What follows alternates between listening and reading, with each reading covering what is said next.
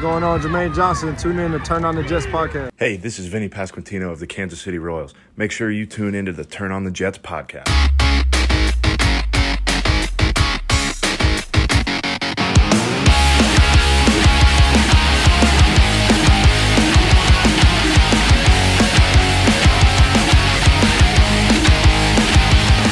What's going on, everybody? Welcome back to the Turn on the Jets podcast. I'm your host, Will Parkinson, at WillPaw11 on Twitter, Instagram, and TikTok. It's Jets-Lions week, December football. We're finally here. We're in mid-December, and we're actually talking about a playoff race. And the Jets and the Lions are in the thick of it.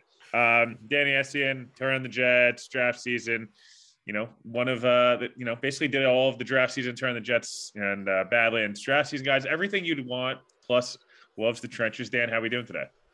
Doing pretty good. It is wild to think about the fact that both of these teams are in the thick of it. It's wild. Yeah, and I've heard it a couple of times. It's probably not an original take at this point, although I think I was the first person to put it out on Twitter. But this is probably the low-key best matchup of the week. Yes. I know there's Giants, Commanders, technically teams that have better records, and it's a division, but they're competing for third place. There's a good chance neither team makes the playoffs, so I guess you could say that. But not really an exciting brand of football from the Giants.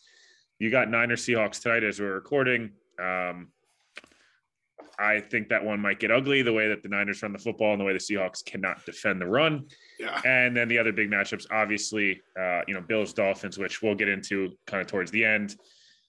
As much on paper as that's a fun matchup, not so sure what the elements it's going to be quite as fun. I know it's all cool. Mike McDaniel wants it to be colder, and he's portraying that not to make a big deal of the weather. I know it snows in Alabama, according to Tua. It's a little different in Western New York, but there's a much bigger game from a Jets perspective to focus on. Jets Lions. The Lions are red hot right now. They're the darlings of the NFL media, rightfully so. Being down in now Mobile for the Senior Bowl was fun to watch the Lions coaching staff. I thought the Jets ran a much sharper practice, and I think I was pretty brutally honest about that. I think they went there with an intention. And if you look at their draft, there's a reason you could see that. Yeah. But the Lions are performing well. They are a dome team, and they are a team that's built on high-powered vertical, offense, and not the greatest defense we've ever seen, although led by Aaron Glenn, Jets legend. What are your initial impressions of this game? I guess we'll start there, of this matchup, because it's exciting, strength versus strength, kind of weakness versus weakness. Yeah, I love the balance of it. It's going to be really, really interesting. Just some great matchups everywhere. Obviously, particularly in the trenches, it's going to be I forget what, there's a term that they used to use, but the only other one that comes to mind that I can actually remember is slobber knocker or whatever. Like, they're just gonna be slugging each other, man. Like Penei Sewell's matchups. I'm hoping to get a Sewell Clemens one-on-one at some point, just to probably see what explosions happen there. But yeah, it's just gonna be such a great matchup in the trenches, and also on the outside, Okudah versus Wilson. Just so many really cool individual and group matchups all over the field. And like you said, there's a lot of strength versus strength. Lions offensive line is great. Lions kind of have the same type of mindset from the coaching staff down of just grit out the game. So yeah, it feels like a nice stylistic but also matchup game in terms of what's going on the field. Yeah, I want to run through this, and we kind of want to get into this because everyone always says, dome team. I've said it, and everyone's said it a million times. Dome team outside, X, Y, and Z. Jared Goff outside. I just wanted to hit on three stats. I want you to guess. I don't know if you've seen this stat. Jared Goff has 22 touchdowns this year. How many of them do you think are at home? I haven't seen this. Your brain's going to explode. I'm going to say 15. Nope, 20 of the 22. And yeah, I think four of the 7 picks are at home. I mean, on the road. Just a couple other stats. The Jets weirdly are actually one of the most balanced home and road teams. I guess you could say that's a good thing or a bad thing, but people can use that for whatever they may. They're 3-3 at home, 4-3 on the road. They averaged almost 22 a game at home. They give up 19.5 at home. On the road, they've 19 a game. They score 18 when they give up. They're pretty even. They've scored virtually the same amount of touchdowns. We kind of know what we expect of the Jets. Their defense actually travels a little bit better, although they did play the Ravens and Bengals at home, so maybe that's a little skewed. The Lions, 4-4 at home, averaged 32 points a game, which is scored 31 touchdowns in the Dome this year, which is nuts. Yeah. They got 27. On the road, 2-3, they score 18 points a game, 14-point drop off, and they still give up 26 a game. I know they've played better recently. So do you buy into the Dome team outside and the Jared Goff, Bay Area kid, Cal Berkeley, Rams now playing in a Dome? You buy all that stuff? Because I think sometimes we talk about it and everyone's like, oh, see, this will happen. But I don't know. Look through history, the Saints, even teams like the Rams, they go into that cold weather. And I'm not saying it's going to be frigid, but 35 in MetLife, that wind starts swirling. It's not pleasant to sit in. So I can only imagine how it is playing. Yeah, it definitely hits different, and I do buy into it. Like, there are players obviously who are on the Lions. There's gonna be tons of players who are like, yeah, I mean, I've played in this weather before, but like, there is a factor of being in a dome half of the year that will always come into play, and it's just unavoidable. So I think it will be a factor, and I think I didn't even know that stat about Goff. That is wild. But yeah, I mean, obviously, even more so, you can see that it's definitely going to be a factor there. Yeah, obviously, whatever wind may happen, whatever elements and factors, I think just the fact that it's a completely different environment. There's a lot of teams. There was an article, I believe it was like 2 weeks ago, about coaches that preferred to hold practices outdoors because a lot of teams started moving towards the indoor facility because they're like, we want to like make sure that we're prioritizing player comfort. A lot of coaches have started moving away from that just to be like, no, you're going to be playing outside in the game, so you're going to be practicing outside. So yeah, I really do think it's a factor. Yeah, no, and you look, there's the other stat. I know Connor and Joe brought it up. I've seen it kind of floating around Twitter. Jared Goff is 0-4 in his last 4 against Robert Saleh. I do think that certain guys, scheme-wise, we've seen this earlier in the year, and I think you probably know this better than anybody. When Saleh's faced guys that have, I know it's Ulbrich and the floor as well, but we'll just, for the lack of trying to explain, like when Saleh's faced guys that he's either familiar with their scheme, coached against or coached with in the past, it feels like over the last 2 years, but specifically this year, they've done a really nice job of I know Skylar Thompson and all that stuff, but I feel like the Jets had a really nice plan. And by the way, I'm just going to say this, I'm not trying to bash Emmanuel Acho because it's happened too much. The Chargers were not the first team that got physical with Miami's receivers. The Jets and the Niners did quite enough of that. I just wanted to make that point because I saw that floating around. Oh, the Chargers found a new. No, the Jets clogged up the middle of the field as well and held them to the 17 points. But do you think, again, that's another thing where I know they're familiar with each other. He's seen Goff a lot. Do you think that plays into it, or is it could it be an advantage for Jared Goff too, saying, I've seen this before. I have a really nice offensive line. We potentially, we'll get into in a second, we might not see Quinnen Williams. We're not sure yet. Do you think that plays into it a little bit as well, the familiarity between opponents? Yeah, I think for sure it does. Yeah, I think there's certain things that get locked into certain players in terms of their tendencies that it's hard for them to overcome. And I think the other way around, it does. There's some elements there where Goff knows, like, cool, I know what Saleh's going to throw at me. I know what schemes he likes. I know what coverages he likes, and I know that how we're going to try to attack that. But at the end of the day, I do think that a lot of the time, the player tendencies are harder to overcome than the schematic ones, because the schematic ones can change on a dime, and the players have a big part of that, right? But the player tendencies, like, sometimes they're just baked into your character and baked into your nature. And I think a big one for Goff is he can't move. So the Jets are great at collapsing pocket, particularly from the outside with Bryce Huff. So and obviously Carl Lawson. Yeah, it's crazy that Bryce Huff is now the first name that pops into my mind. So good on him. But yeah, obviously that's what the Jets do well. So if they're collapsing pocket well on the outside, they got a statue in there. He's throwing they're throwing everything else around on defense in terms of their coverages. Like, they're going to have success more often than they're not versus Jared Goff, because the one thing, the things he can't change are his physical attributes. And then a lot of times he has tendencies mentally to make certain decisions as well. So those are a lot harder to change than a whole scheme. Yeah. Yeah. It's interesting. I know it's the easy thing to go back to, but the Mike Giardi report from before the Super Bowl about Goff going to shit his pants in this game. And then he did. I don't mean to bash the guy. He's actually, I think Joe made this point as well. He gets more hate than he should. Look, he's put up nice numbers. He got a big contract that was deservedly so at the time. the Rams started to fall apart a little bit. It felt like, or he did it. It's a mix, but I want to hit on Quinnen Williams a little bit. One, I wanted like your impression of how good he was against Buffalo, but two, how big of a loss would he be if he doesn't play? Obviously, again, it's 50-50 right now. I would say if he doesn't practice tomorrow, it's unlikely we'll see him. Maybe they're thinking they have a game 4 days later. How good was he against the Bills, and how big of a loss would he be? I know it's obvious he'd be a big loss, but just how big, because that D line, that D tackle room's a little lighter than the edge group.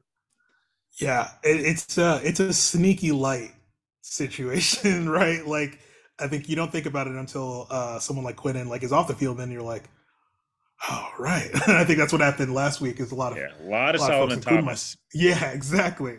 A lot of folks, including myself, were just kind of like, damn, like such a kind of rough situation. But yeah, no, I think it's definitely going to affect the game plan significantly.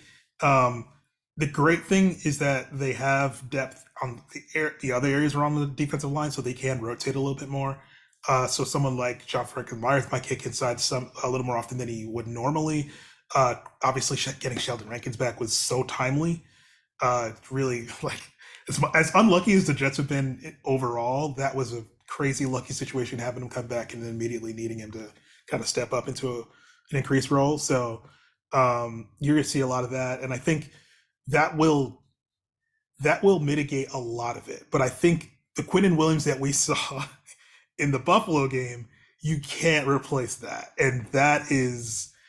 I was incredibly impressed. I think it's what we've been waiting for a super long time. I remember just talking with fans obviously on Twitter, and I feel like a lot of the previous sentiment, and not to like just give an overall like history of his career, I guess, but like it's good to see.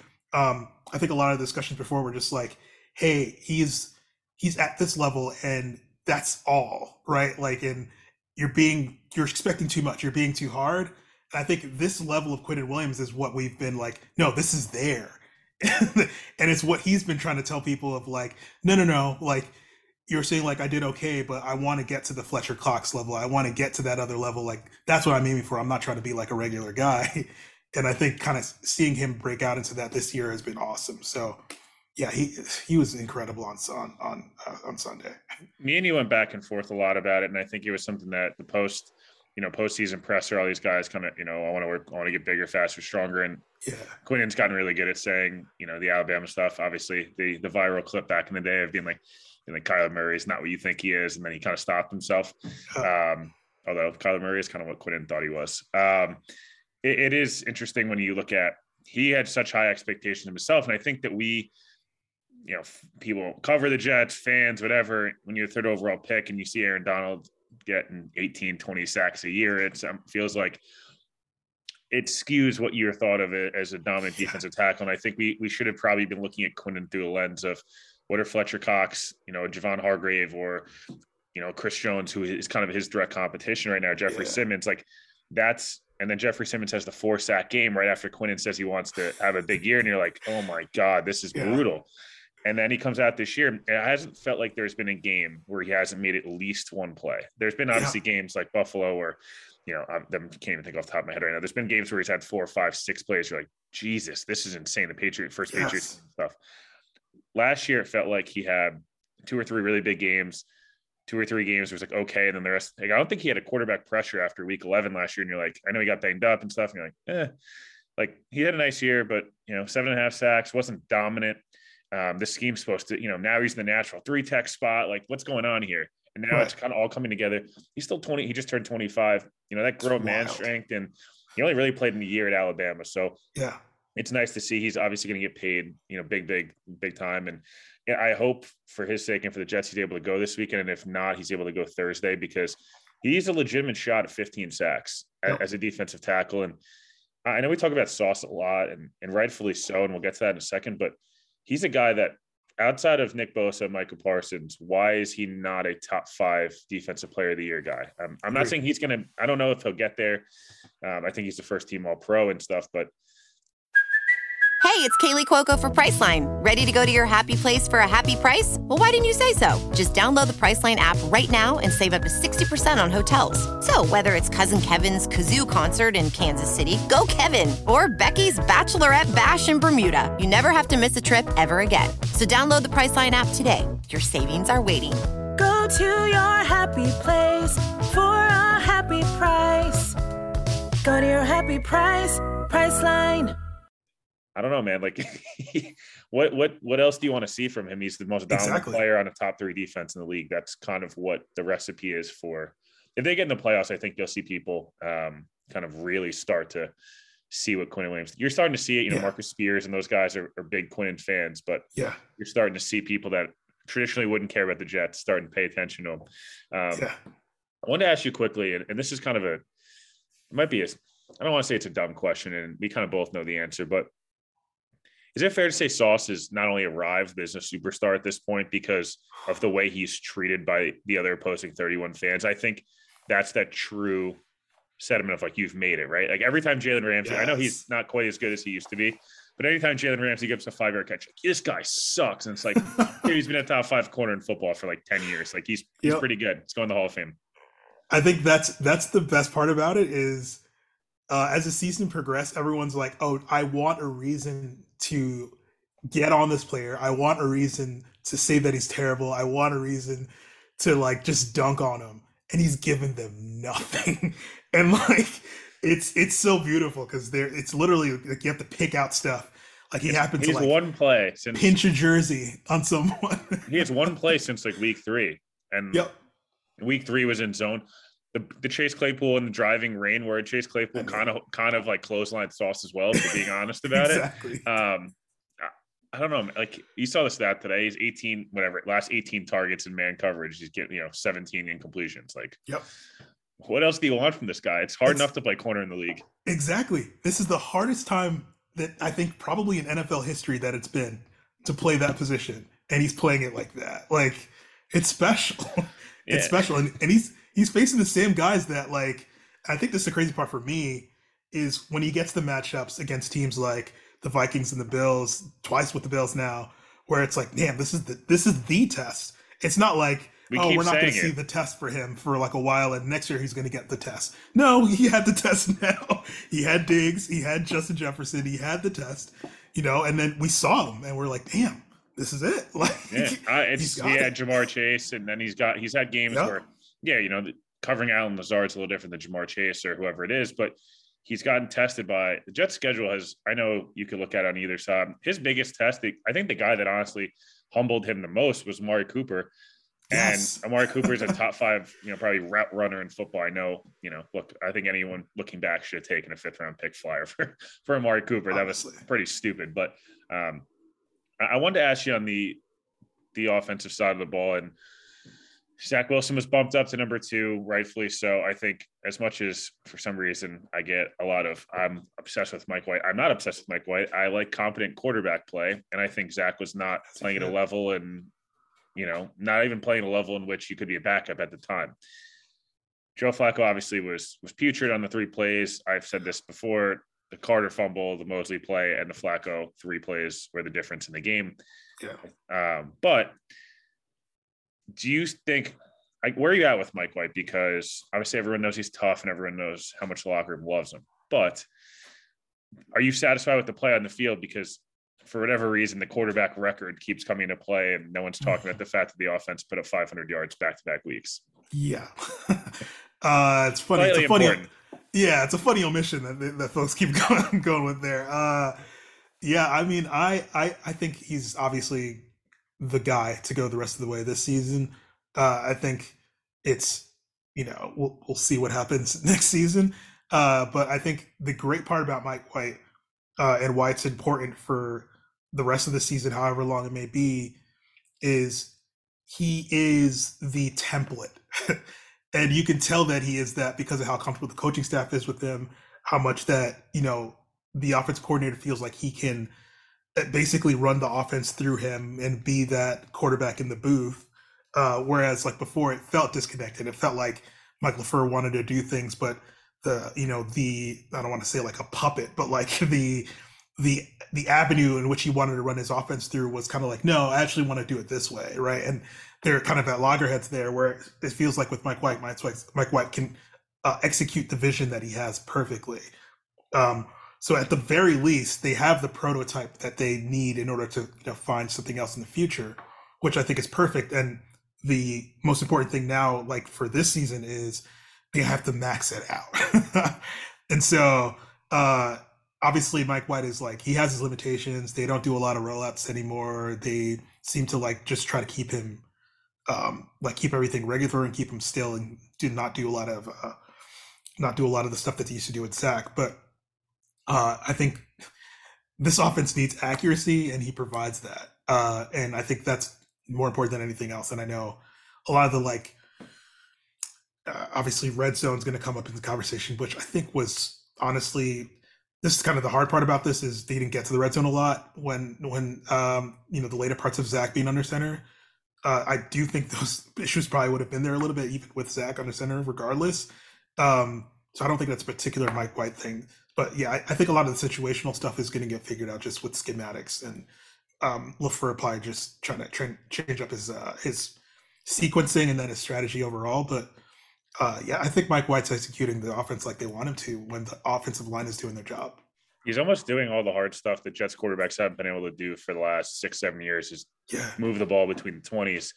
I know everyone asked about the red zone stuff. I think two things. One, the opening script things with LaFleur. Me and Meeks mentioned this on Tuesday or Wednesday. I almost feel like they need to run. They almost need to pass to be able to run. And I know the opposite is pretty much, everyone always says, run to set up play action, which sets up the pass, and defense have to load the box. Yes, that's all true. Generally speaking, that's a traditional, NFL thing. Right. That said, with the Jets right now, it feels like when they get in rhythm, they start quick hitters on passes. They're down. Now all of a sudden it's 2nd and 3. Even if there's an incomplete there, they're in 3rd and 3. Now they're in a pass run situation where defense have to respect it. They have to either load up the box, and there's open, Garrett Wilson's going to beat anybody one-on-one, or vice versa. It's 3rd and 3. They run the football against a lighter box. Then they start to run, like the Bears game. To me, I know the Bears suck. That's all fair. But that opening script was, let's get them some easy completions, get the ball out to the backs, get the ball out to some of the receivers. Everyone's already kind of engaged and involved. They got Elijah involved early, Garrett involved, the tight ends, spread the ball around. Now when you get in the red zone, we get Garrett Wilson involved. Now the Bears have to sit in they have to sit in cover 2 the rest of the game, right, and cover 3 and quarters. And now there's favorable matchups for Bam, Carter, Johnson, whoever they're going to use outside of night on Sunday. Yeah. That, and then in the red zone, it's adjusting to having a quarterback who isn't super mobile. That's all fair. But even with Zach, I don't know. And they ran maybe the total of 10. I'd have to look it up, between 6 and 10, zone reads where Zach kept the ball in the last 2 years total. And it didn't even work every time. So I would like to see them use quarterback sneak more. I know people complained about that in the Vikings game. Mike White is 6'5", 225. He'll be okay. He's a big boy. He's a big boy. He tried to run someone on the Vikings over. It didn't go great. Didn't go terrible, but didn't go great. But just being more disciplined, kind of getting back to a traditional red zone offense as opposed to having to be gadgety with Berrios. Connor Hughes reported, and I understand it, they like to use Berrios in those spots and with the jet sweeps as opposed to Elijah, because Berrios is a kick returner. He's a more sturdier build. They think that he can make a guy miss, which he had been doing a good job of, but right now he's not. And if he's not doing that, then just the usefulness on offense, although he actually made a really impressive catch that I hope snapped him out of it a little bit. One of White's best throws of the day, if not his best throw. Quickly about Garrett Wilson, then we'll kind of get into, what we think is going to happen on Sunday. Are we overstating it that he's one of the 10 best receivers in the league right now? Am I crazy? I don't know. If you really start counting it off, who's really, this the last 3 weeks, who's playing that much better than him? Not many guys. It's not many. Devontae, Tyreek, sure, you give those guys, but that next crop of guys, currently who's playing actually better than him? There's not many. Exactly. Once you start getting out of probably the top 7, 8, you're oh, hold on. Wait, this 21-year-old playing with Mike White, Zach Wilson, and Joe Flacco. No, that's that part of it. That part of it, I feel is not being talked about enough, because as much as, man, it's crazy, because this is what we've been kind of saying for years as Jets fans is like, as much as the quarterback situation can fluctuate and things like that, you look historically at other teams and teams that have been like in the type of quarterback purgatory that people feel like the Jets are in. When they get a guy at wide receiver, all of a sudden things start stabilizing, right? And I feel like that is what like Garrett Wilson's brought to the Jets, and I think it's part of the reason why, obviously for him, he was so like adamant and emotional about like, okay, we need to figure out what's going on with the offense before they decided to put Mike White under center, because he's like, I know what I'm capable of and I know what I'm doing to these DBs, and that that level of confidence is like, yeah, no, that's a guy, that's the dude that like you can build a wide receiver core around, and like it's different, and it's funny because obviously last year with Elijah Moore, people were like, man, this is talent, like this is someone like you're probably gonna have a long-term plan for. But with Garrett, it's like this is another level, and I think you kind of see like in general, you're seeing this around the roster with the Jets a lot. That's how far off they were. Like once you see like you saw somewhere, you're like, oh yeah, I think this is a guy, and then you actually see the guy, and you're like, damn, wow. So we actually need multiple of like Elijah Moore's, and then we need that stacked with a Garrett Wilson type. Look at the running back room. The running back room is a perfect example. Yeah. Michael Carter, really nice rookie year. He's shown some nice flashes. The Jets then brought in 2 other running backs, and you're like, whoa, okay, this is certainly something. Cornerbacks the same way. We're like, oh, this, these guys played nicely last year. Or you look at the, even the defensive line. There's just like the drop off to, I don't know. You could go on. There's a million guys, but like even at linebacker, you look at all these things. It's just the difference in talent on the roster of, okay, those guys, and everyone's kind of proper outside of obviously maybe quarterback or a couple other spots. Everyone's kind of properly slotted as like, there's no real, like, this guy shouldn't be an NFL starter. Like there was a lot of that the last couple of years where, there's some nice pieces, but there's 7 guys on offense and 4 in the defense that probably don't start for outside of maybe 2 or 3 other teams. Exactly. And now you're looking at, Jordan Jenkins, nice player. They had 6-7 sacks from effort sacks. Like, okay, his sacks felt a little different than, Bryce Hoff or Carl Lawson and JFF and these guys. So no offense to Jordan, great jet, obviously. But kind of looking forward to 2 questions. One, do they need to go 4-0, 3-1? Like, where do you feel like happens, record wise? Like, what do they actually need to get in the playoffs? Because I know, yes, I'm sure they could go 2-2. But with the tiebreakers, it feels like they really got to get 3 wins out of these next 4. Yeah, I know fans will not be. Well, I'll give the hard part and I'll give the good answer after that. I honestly think that they have to win out. I think the way that things have started to break somehow, which I did not think it would be this way. I thought the AFC East would start regressing to the mean and things would just normalize. I honestly think these AFC East teams are just cranking. I think they're playing way better than anybody else. I think they're going to be a problem for anybody outside their division. So I think the Jets do need to win out, unfortunately. The good news is that I actually really think they can. I think these are really favorable matchups. The Jags one's a sneaky one. That's Doug Peterson's a very good winter coach. So I think he's done it before. Yeah, exactly. He's a seasoned one there. So I think that's going to be a tougher matchup than I think folks are anticipating. But I think if they can get on a roll and if they can start reeling off a couple consecutively, we all see how good they are when they're rolling. So I think they actually are very capable of going or winning out the rest of the season and getting in. So yeah, I think the sneaky. This is I think this might be the hardest game left in the schedule. And I know it sounds crazy, but it's getting that first one out of the way and making it so, okay, now you start rolling. We're back in the win column. We're home again in 4 days likely in the snow, facing a team from Florida that on the road has not been good.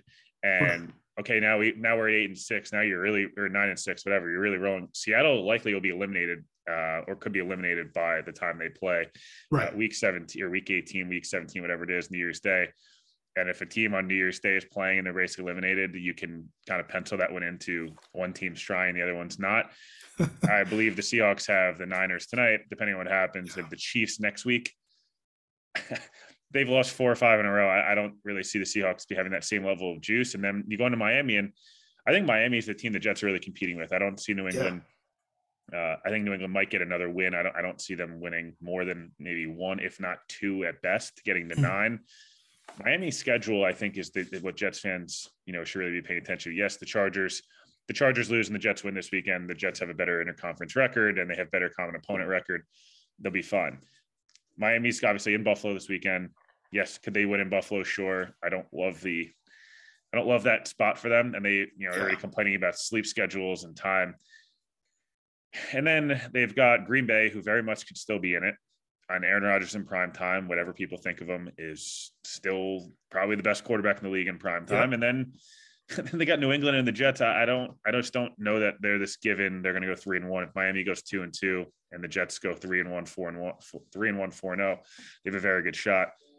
So we'll end on this Sunday. What do you think happens? Do the Jets get back in the win column, or is it going to be the Jared Goff show? I think we're back in the win column. I think we start to get the new version of MetLife in December for the next few. Let's hope. For the next, I shouldn't say few. For the next many years, we get the new December MetLife. I feel like it's going to be a great atmosphere, and I feel like offense is going to start popping again. I think they've had a lot of bad luck with weather lately, and like just general circumstance with injuries. So I do think it's going to be a good setup on Sunday, and I'm going to say 27-14. I was going to go 28-13, so we're on the same page. I think it could be one of those. It's 20-13, or 13-13 for a while. 20-13. The Jets score early; they'll be in good shape. I do not think they can sit there and play the game of, having them basically be able to, hang around 0-0 and hoping their defense can hold down for 4 quarters. You can't do that, but the offense can get rolling early. I think, quote unquote, get a couple quick ones early and they'll be in a good spot. But obviously make sure anyone's following Dan on Twitter, all of his, his work, Film Room. Obviously anyone listening probably familiar with the stuff in Badlands and all that stuff. Obviously appreciate you hopping on, and, hopefully we'll get to see another Dominic Quinton game on Sunday. Yes, sir. I gotta ask you one question real quick. Sorry. I don't know if you talked about this week already, but I heard about the Aaron Rodgers rumors. They're starting to bubble up some more. So how you feeling? I would do it. That said, I would need to know he's all in for more than a year. If he's in for 2 years and he's going to play out the rest of the deal, I'm in. If he's only going to be here for a year, honestly, I would still be in. Like, I'd still be in. I don't. I'm sorry. I know people are going to be mad about that. The dude won back-to-back MVPs, and he has a fractured thumb. Like, he's not washed. He clearly kind of went. If he comes here and knows, okay, I'm not saying Garrett Wilson's Devontae, but the offensive line should be better. He's got 1 million running backs, which he loves to throw the ball to. He's got 1 million receivers, an elite defense, and he can play. He can play in the Northeast.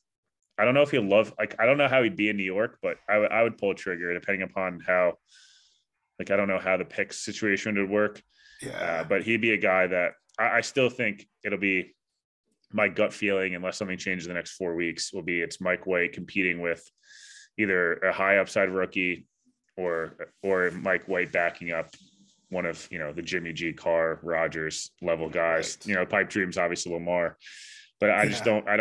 I know everyone keeps saying it there. I'd be hard pressed to know if it's really going to be Zach again next year. I just don't know how you have a guy competing for the job in the same building where the teammates, I'm not sure the respect level is quite what people would like it to be. Yeah, for sure. Would you pull it? Would you do it, or no? You'd be. As of right now, I might do it, honestly. Unless Mike White all of a sudden goes 4-0 here and they win a playoff game, then that's a whole different story. It's basically done at that point, yeah. Yeah, then it's over.